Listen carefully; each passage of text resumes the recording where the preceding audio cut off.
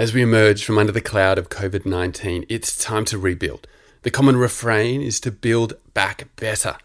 But how do we know what baggage to leave behind and what models to push forward? Well, today I have the co-founders of the Yunus Centre at Griffith University on the show. Ingrid Burkett and Alex Hannant have published a paper called Roadmap to Recovery and Regeneration. It recognises that right now is a pivotal moment for renewal. There's little time to waste. We need to deploy the social impact toolkit to bring people together with a common purpose and give them the tools and the capital to build at the community and the enterprise level. And that's what we're all about here on the Good Future podcast. I'm your host, John Treadgold, and I'm asking the big questions about the future of sustainable business, the new economy, and how your spending and investing decisions can have an impact. Now, a quick bio of my two guests. Ingrid Burkett has a master's in business and she's a graphic designer. She uses design thinking to drive innovation and entrepreneurialism across all aspects of social impact.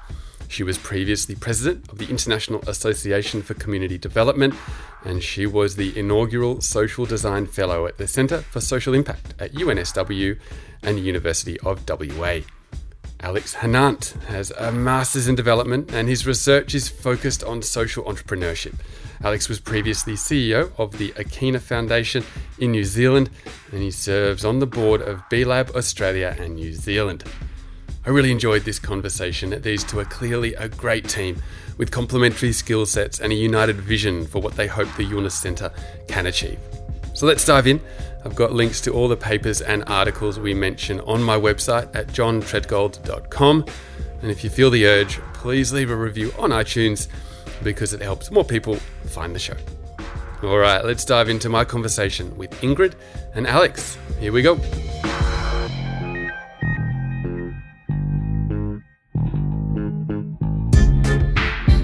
Thank you for being on the show, guys. Great to have you. You are the co-founders of the Yunus Centre at Griffith University, and I'm normally loath to ask that very vanilla question about what you do there, but this might be a good way to get us in there. And I'd love to understand how you work together and how your skill sets are complementary. So Ingrid, maybe we can start with you, if you can give us a feel for what you do there and how it intersects with Alex. Sure. So we are the co-directors of the Yunus Centre, and I guess the Yunus Centre sits inside a business school. So we sit in a university, but what we're interested in is how does business make a positive impact? And so our focus is very much on generating that impact, looking at businesses that specifically exist to generate an impact. So that's the social enterprise, social business space, but also how do we understand the business of creating impact? So that takes us into the space of, public sector innovation and the business of creating innovation in that part of the world that leads to a positive impact, and it takes us into civil society and the impact that we create there.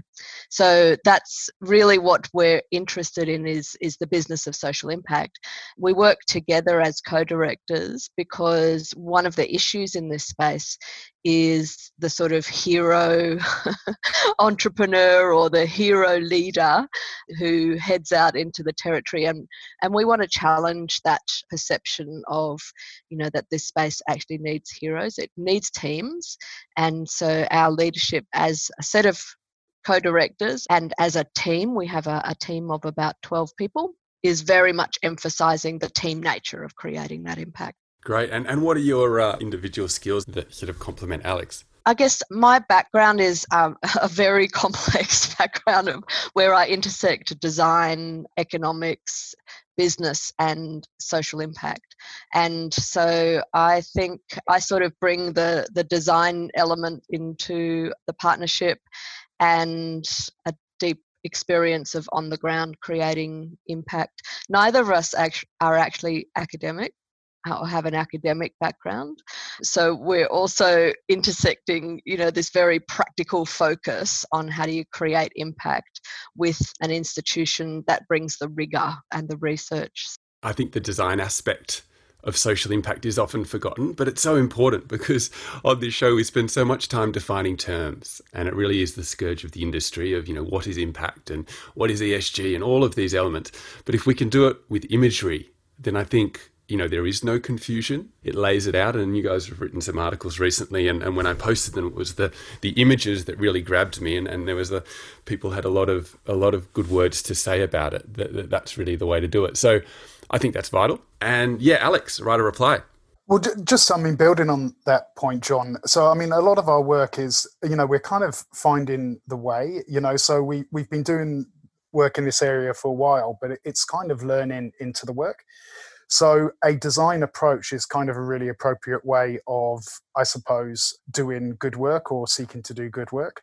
And I would say the whole setup of working as as a team, and particularly with Ingrid as a co-director, that sort of iterative process about being able to very quickly sense check, what I think or what Ingrid thinks, and then sort of progress on that shared collective basis is a really effective way to actually sort of move work forward. So I think, Ingrid sort of saying like it's kind of symbolic in some ways, but it's actually highly practical to the design approach, which is really the business of the work we're doing at the moment, which is about sort of change and systems transformation. Well, that's right. And so, this issue of systems transformation, we see that as vital in issues of climate change, inequality, pushback against globalization. How are you guys seeing, sort of right now, I guess in the last couple of years from a university level, changing the way entrepreneurs approach things like economics or the way it's being taught? I studied Econ 101 so many years ago, and there are a lot of assumptions there that seem kind of faulty and that people have been pushing back against for decades. At the university level, is it changing? It is. I think this is one area to a certain degree where practice has probably, sort of led formalized thinking in many respects. Change around the whole impact field is happening very quickly, and particularly this year, right? It's accelerated again. And so, I think there is a challenge for sort of institutions which have been set up and been very successful to do certain things. Their ability to respond quickly is quite challenging. But this whole point about systems, and I suppose sort of a systems lens on economics, if the biggest thing that I think everyone's making the shift towards is starting to realize the interdependencies between the economy, society, environment, and culture. Perhaps previously even sort of, the terms externalities, as things which are almost a sort of an afterthought.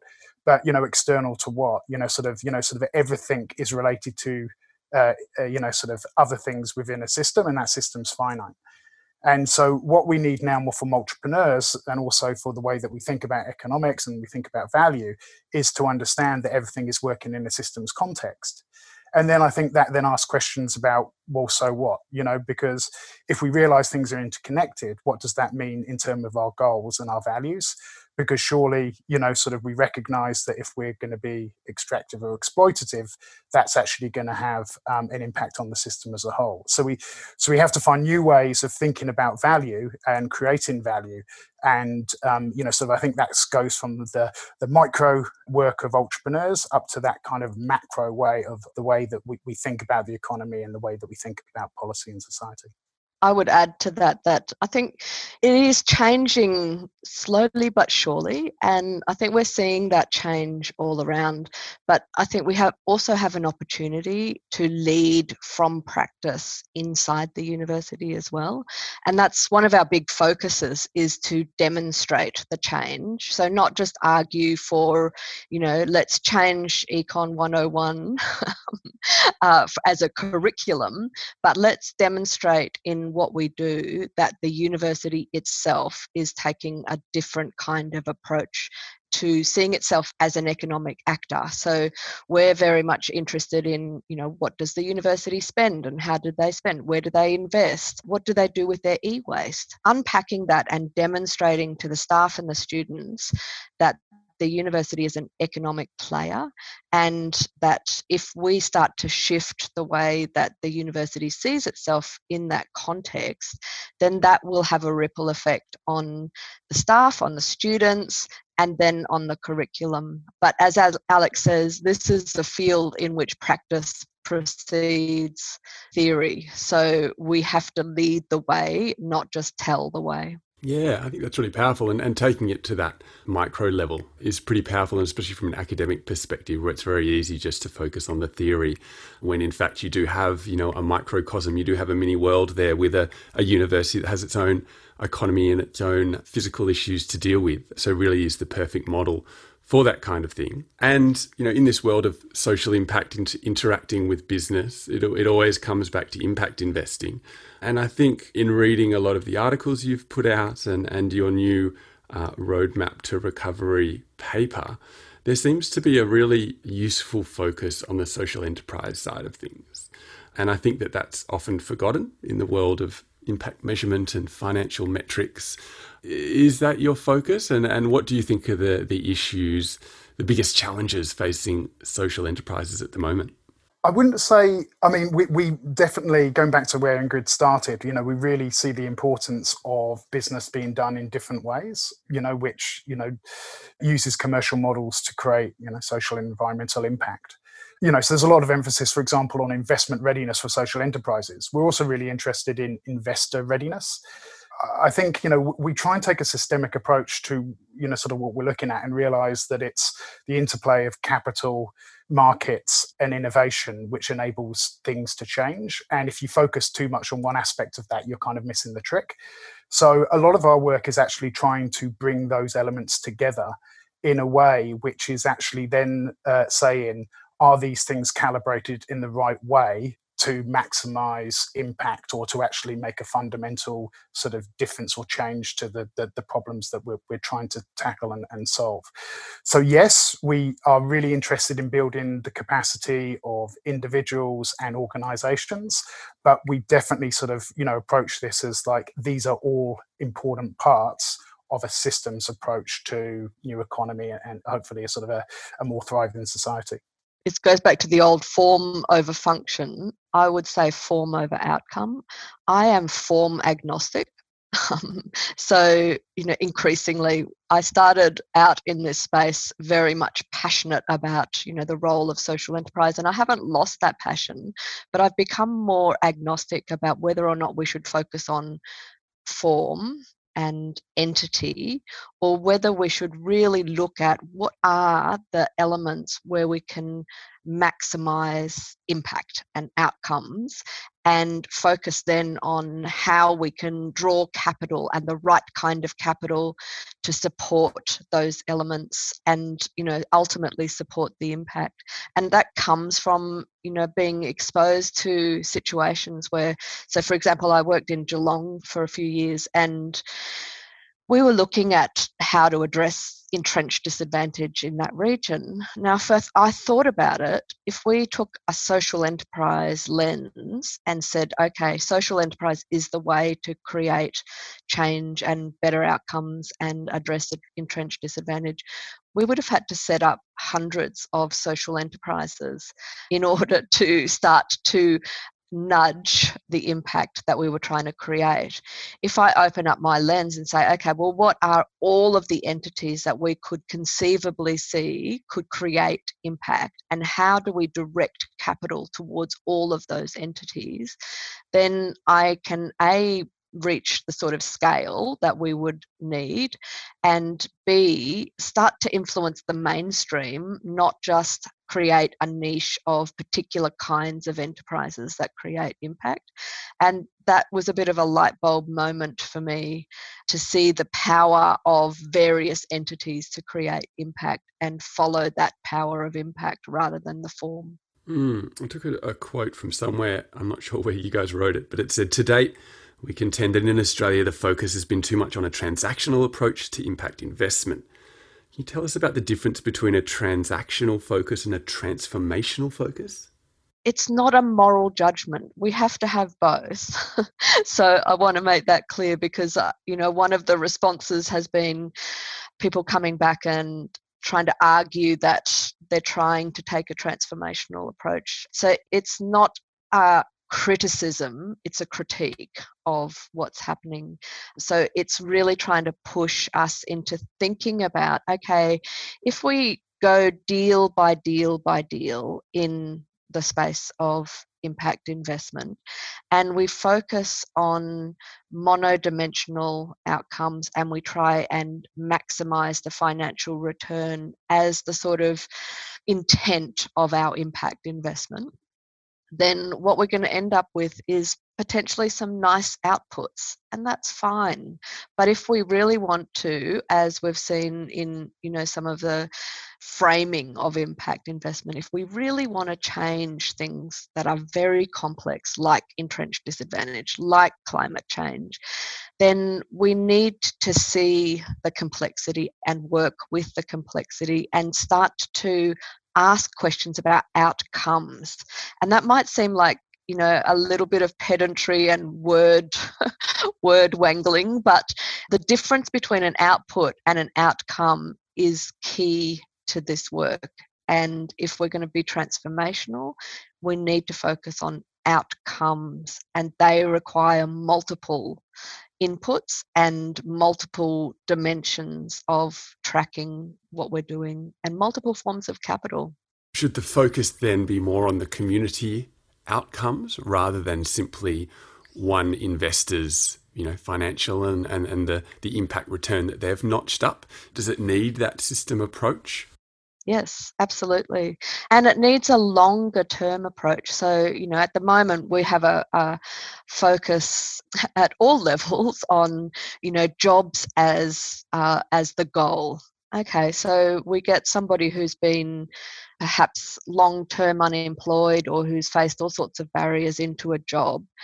That's an output because we know nothing about the quality of that job. So if we get somebody into a job and the investor ticks off, okay, I got a financial return and I got someone into a job, great, that's a first step. However, what if that job had a 0 hours contract or had no progression?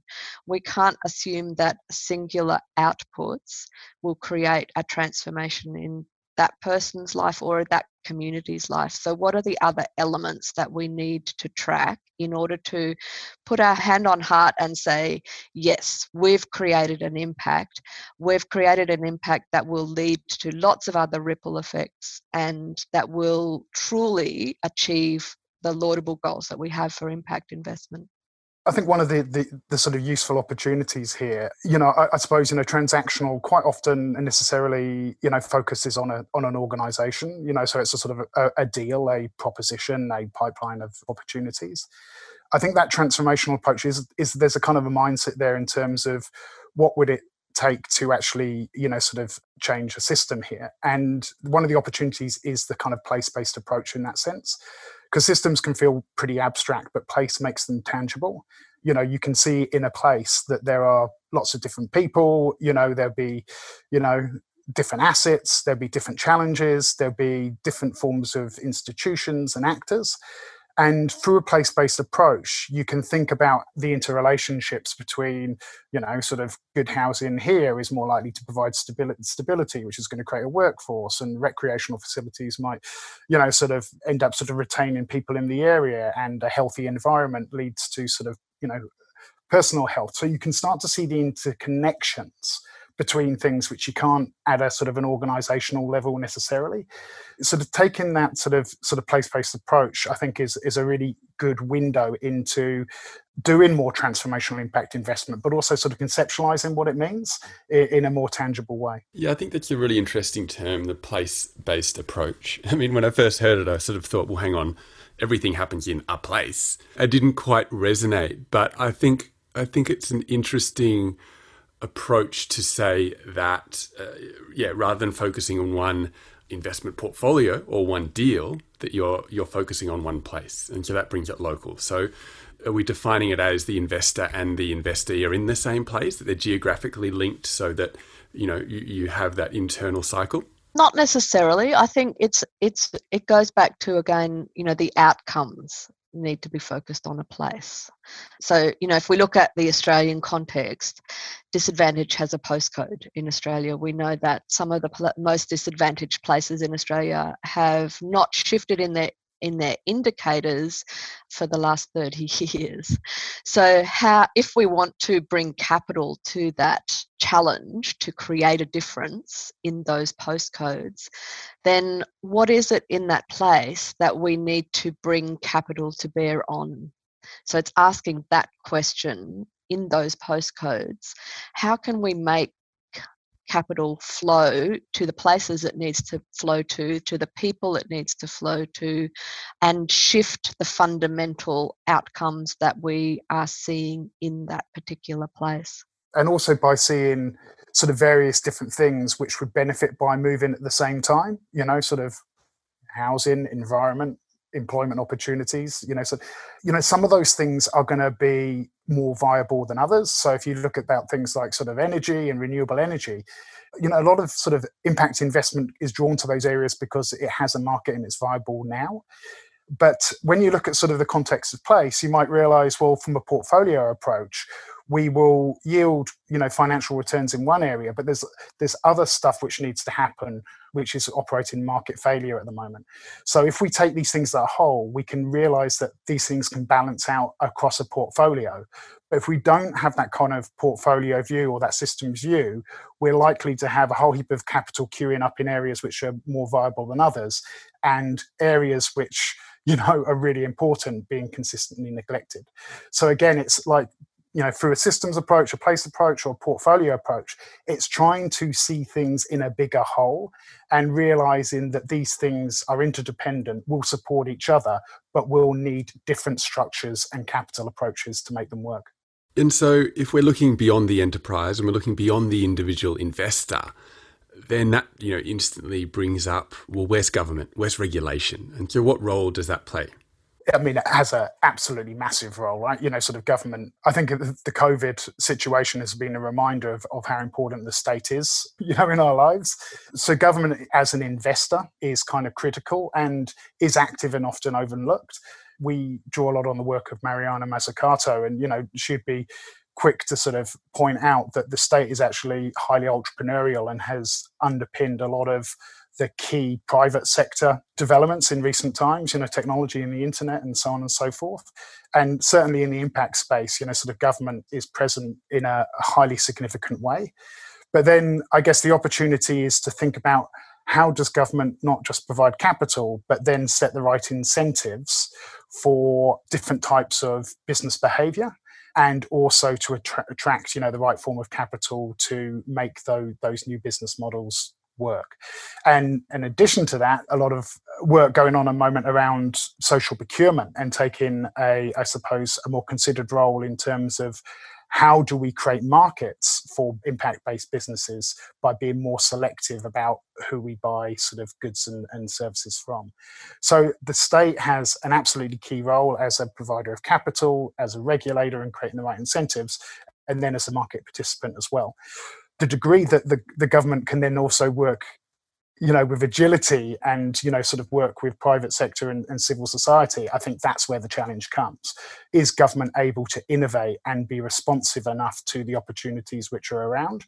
Or, sort of will it move slowly or in some ways actually sort of, stymie some of the more sort of progressive work around sort of the impact agenda from going forward? I think there's some really unhelpful narrative threads in the impact investment space that suggest that government only plays, either a catalytic role or, they're actually inhibitors of the flow of capital.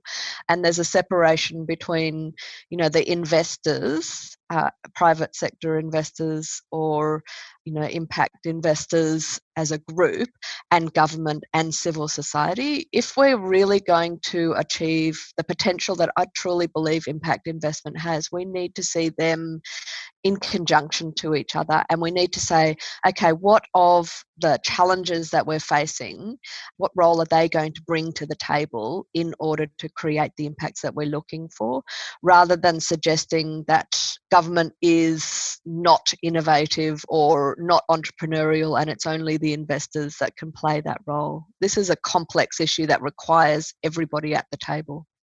Lots of theory there, really interesting stuff, but I'd love to dig into what you guys are doing more practically at the Yunus Centre. You know, what are the frameworks? What are you teaching your students? And what are some of the tangible outputs? Maybe sort of give one example. I mean, we're doing a few things, but give one example which hopefully sort of pulls some of these threads together.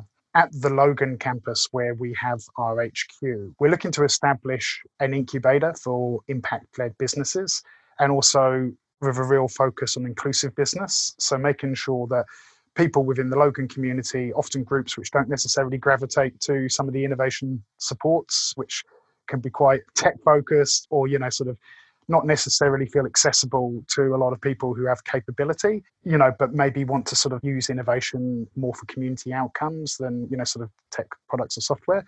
We're looking to establish an incubator for inclusive and impact-led businesses, which will go from community education to ideation to then sort of a growth lab.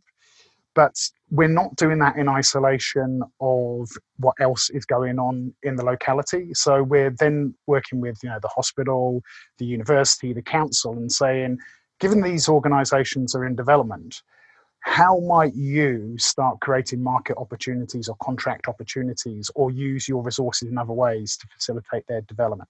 You know, so how can we create a platform for innovation and then actually, you know, maximize the possibilities for it being successful with the goals and resources of other institutions in the area? And then on top of that, because, you know, entrepreneurship is a highly applied set of skills and capabilities, we will use that incubator to also run programs for our students. So they get to either do internships in ventures which are starting up, or undertake the process of building a venture, but with a real focus on learning outcomes rather than necessarily building a venture. That sort of gives a sense of like place-based, focusing on real innovation in the community, but using that as a learning environment too, and then crowding in other institutions from the area to think about how we can create sort of meaningful change in the Logan region. Yeah, it's so practical. That's great. And I just wonder, to get an ear on the ground at a contemporary university, we look in the world of business, you know, there's a spectrum of appreciation for this concept of impact and valuing, you know, non-financial factors. And we have some people in the business community that sort of rail against it and they say it's virtue signaling. And at the other end of the spectrum, we've got, you know, a really committed impact community.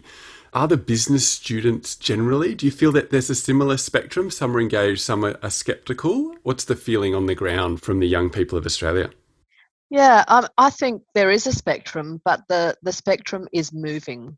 It's really interesting to start to see across the world, business leaders argue that purpose is the new business challenge, but also, you know, the way that business is heading. So we've got, you know, CEOs of big corporates like Unilever standing up and saying, you know, purpose is the future.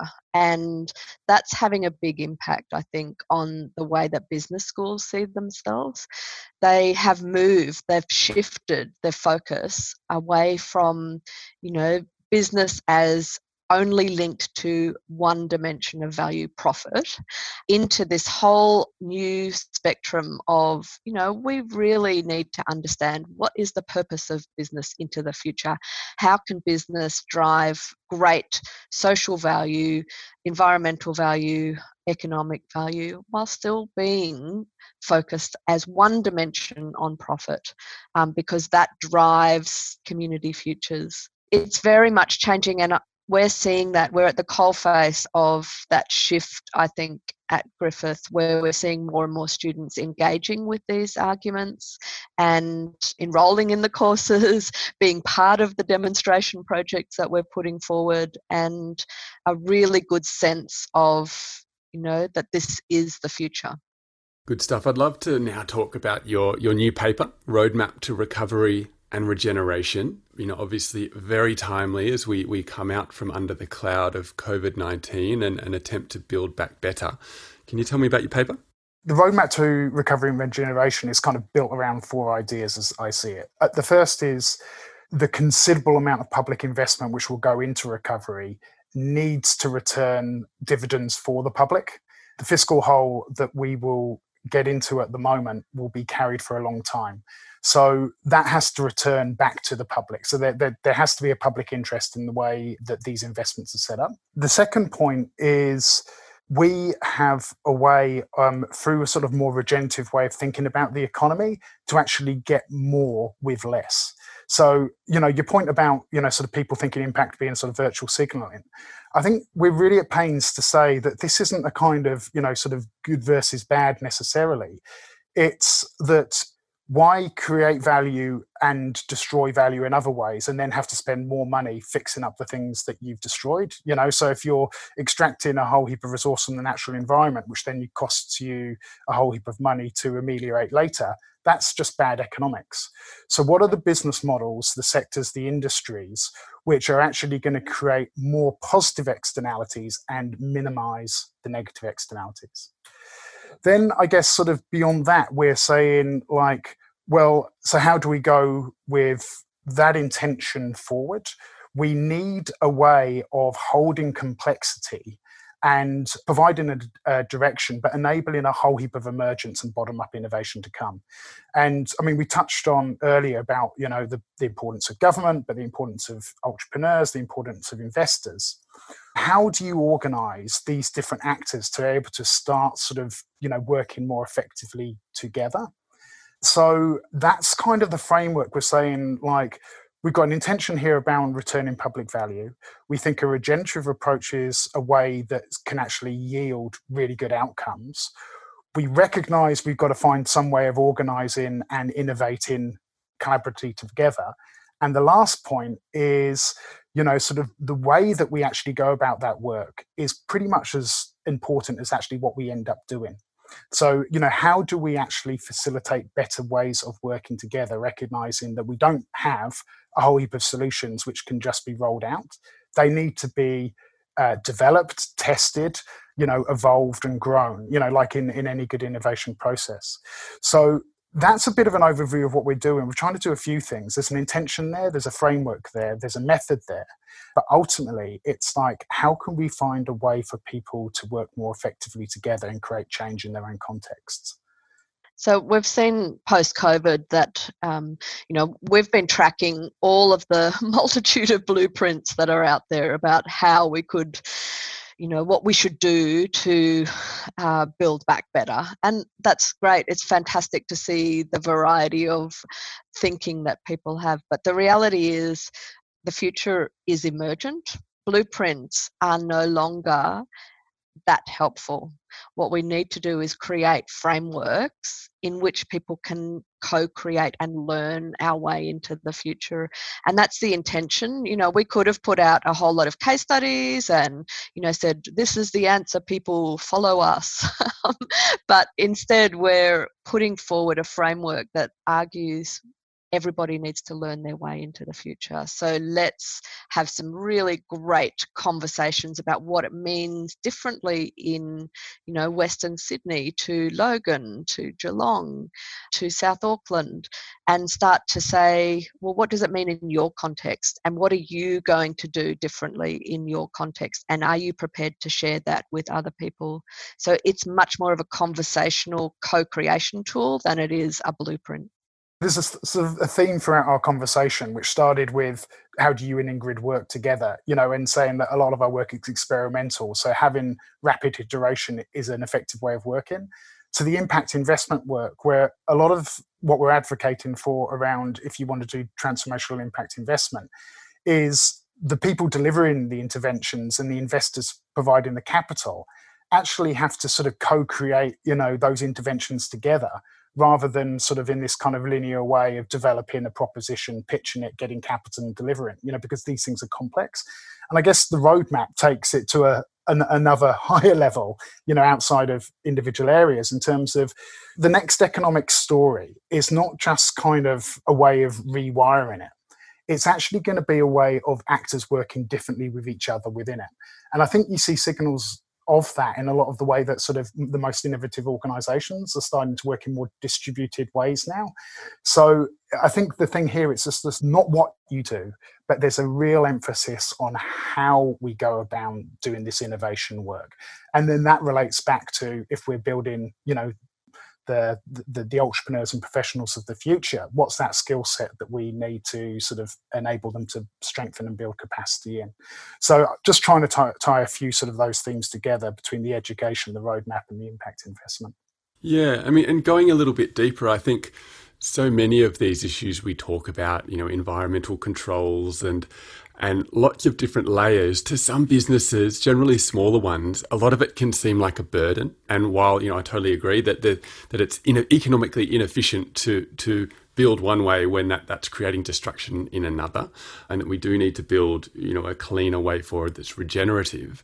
How does your sort of roadmap ensure that at a time of crisis, you're not putting another burden on people to have to learn a new structure or build their capacity themselves? I think what we're seeing is innovation large right now. So many small businesses have had to pivot, have had to really dig deep in asking those questions. What is the business of our future, and how do we build towards this future? So I don't get the sense that there is pushback from small businesses towards this idea of purpose. Small businesses are at the coalface of people coming to them and saying, look, we want to know what you're doing in our community. We want to know what is your social license to operate in our community. And so they are being innovative and rethinking their fundamental business models. I'm excited about the possibility of this for small to medium-sized businesses. The small to medium-sized businesses who we're seeing are also excited. They're not seeing this as, a bureaucratic burden. They're seeing this as the future of business, and they want to be part of that. So it's just about reframing to look at the future of business is enormous. Do you want to be part of that future? Do you want to be part of building that future? We do, and the businesses that we work with also do. And I think that's incredibly exciting.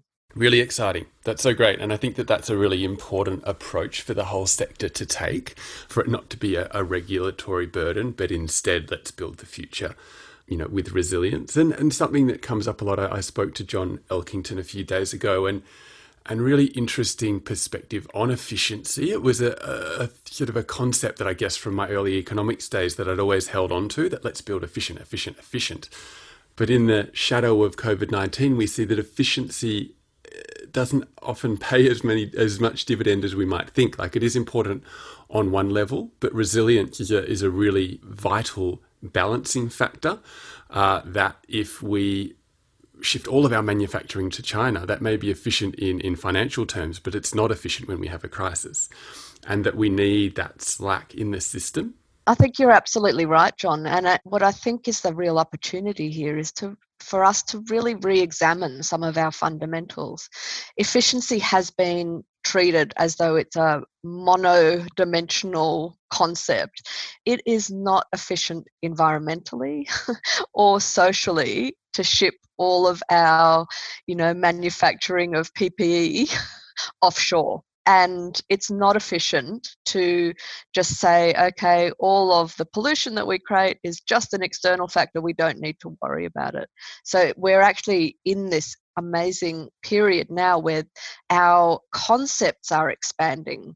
So, you might think that some of our talking is quite theoretical, but as some great economist once said, there's nothing as practical as a great theory. And this is a time where we need to reinvent the ground on which we're standing in order to have much deeper, much more rigorous, much harder conversations about how do we create positive futures. Yeah, there really is no avoiding that discussion of systemic change right now. I think that the theory, we've heard this terminology so much, but it is going to happen, there is no doubt, and it will be really important to have that conversation. And I think conservative regulators have avoided it for so long and just stuck with the status quo. But there's no doubt that the assumptions of globalization are going to shift. So an exciting opportunity, but a shame that it took a crisis. But I guess that's most often the way it is. Now, with this paper, look, it's very fresh. But do you have any examples of how it's being used on the ground? Any case studies? In the spirit of experimentation, we're working with some of our MBA alumni at the moment who, are highly capable professionals working in a number of industries, and, sort of trying to sort of identify how this framework might be used by groups in a really sort of a practical way. We're conducting a series of workshops with them and, sort of want to sort of see how that goes and actually produce a kind of output, which hopefully is helpful for other groups who may want to use it in their own contexts. One of the things that we have heard from the feedback has been, I guess, an appreciation that it's not a set of recommendations, right? One of the zeitgeists here is people are wanting to organize and create the future for themselves for where they are. I think it's been really appreciated that this is a space to work in, but it's not sort of basically saying do A, B, and C for X, Y, and Z. So we are speaking to a number of groups who are looking to use it in around different sectors or specific places in Australia and also overseas. But I think, the reality of this is just one contribution that we're making to a much bigger kind of process of change that's going on at the moment. And I would say that one of the hallmarks of that is that, sort of people are rethinking the stories that we tell ourselves around, how the economy has to work, what we want for our future. And this kind of emerging recognition that co-creation and collaboration is going to be a key part of doing innovation well. Yeah, really great. Well, look, I'm going to post the paper to my website at johntredgold.com so people can have a read of it there with all of the show notes as well. Are there any other links that you guys would like to share that you think people might be interested in reading? Our website, which in Google, UNIS Centre at Griffith University, gives links to sort of courses that we're offering and also a number of sort of think pieces or reports that we've developed. So that would be a good place for people to go if they want to get a sense of what we're doing at the centre. Good stuff, good stuff. And before I let you go, I'd love to get a book recommendation, fiction or non-fiction, related to social change or not. What do you think people should check out? So I'm going to go for one of our favourites, which is Mariana Mazzucato, who's an economist who spans Italy, the US, and lives in London. And I recommend highly her two books, The Value of Everything and The Entrepreneurial State. I think both of those books are really charting the future of economics. And I will go for a book that I read recently by a woman called Gaia Vince, called Transcendence. And she's a science journalist, but she's basically gone back to the whole history of humankind and has looked at the role of cultural evolution alongside physical evolution. The story of humankind is just an amazing story, and one which is, obviously ongoing. But the key thing that came out of that for me was how collective we are, through economy, through energy, food systems, language. Like, we are such a species being, and that really resonates with me and the way that we're thinking about the future of innovation and the future of business. Love it. Those are great. Thank you, guys. Well, look, I've really enjoyed this today. I think it's really exciting to see these new schools pop up in our university. I think it's really ground zero, obviously for education, but for theory and for thinking. And the students of today are the leaders of tomorrow. So I'm really keen to focus more on what's happening there. And it'd be great to stay in touch with you guys and talk about how the framework is evolving. But for now, I'll let you go. So thank you. Thank you, John. Thanks so much, John.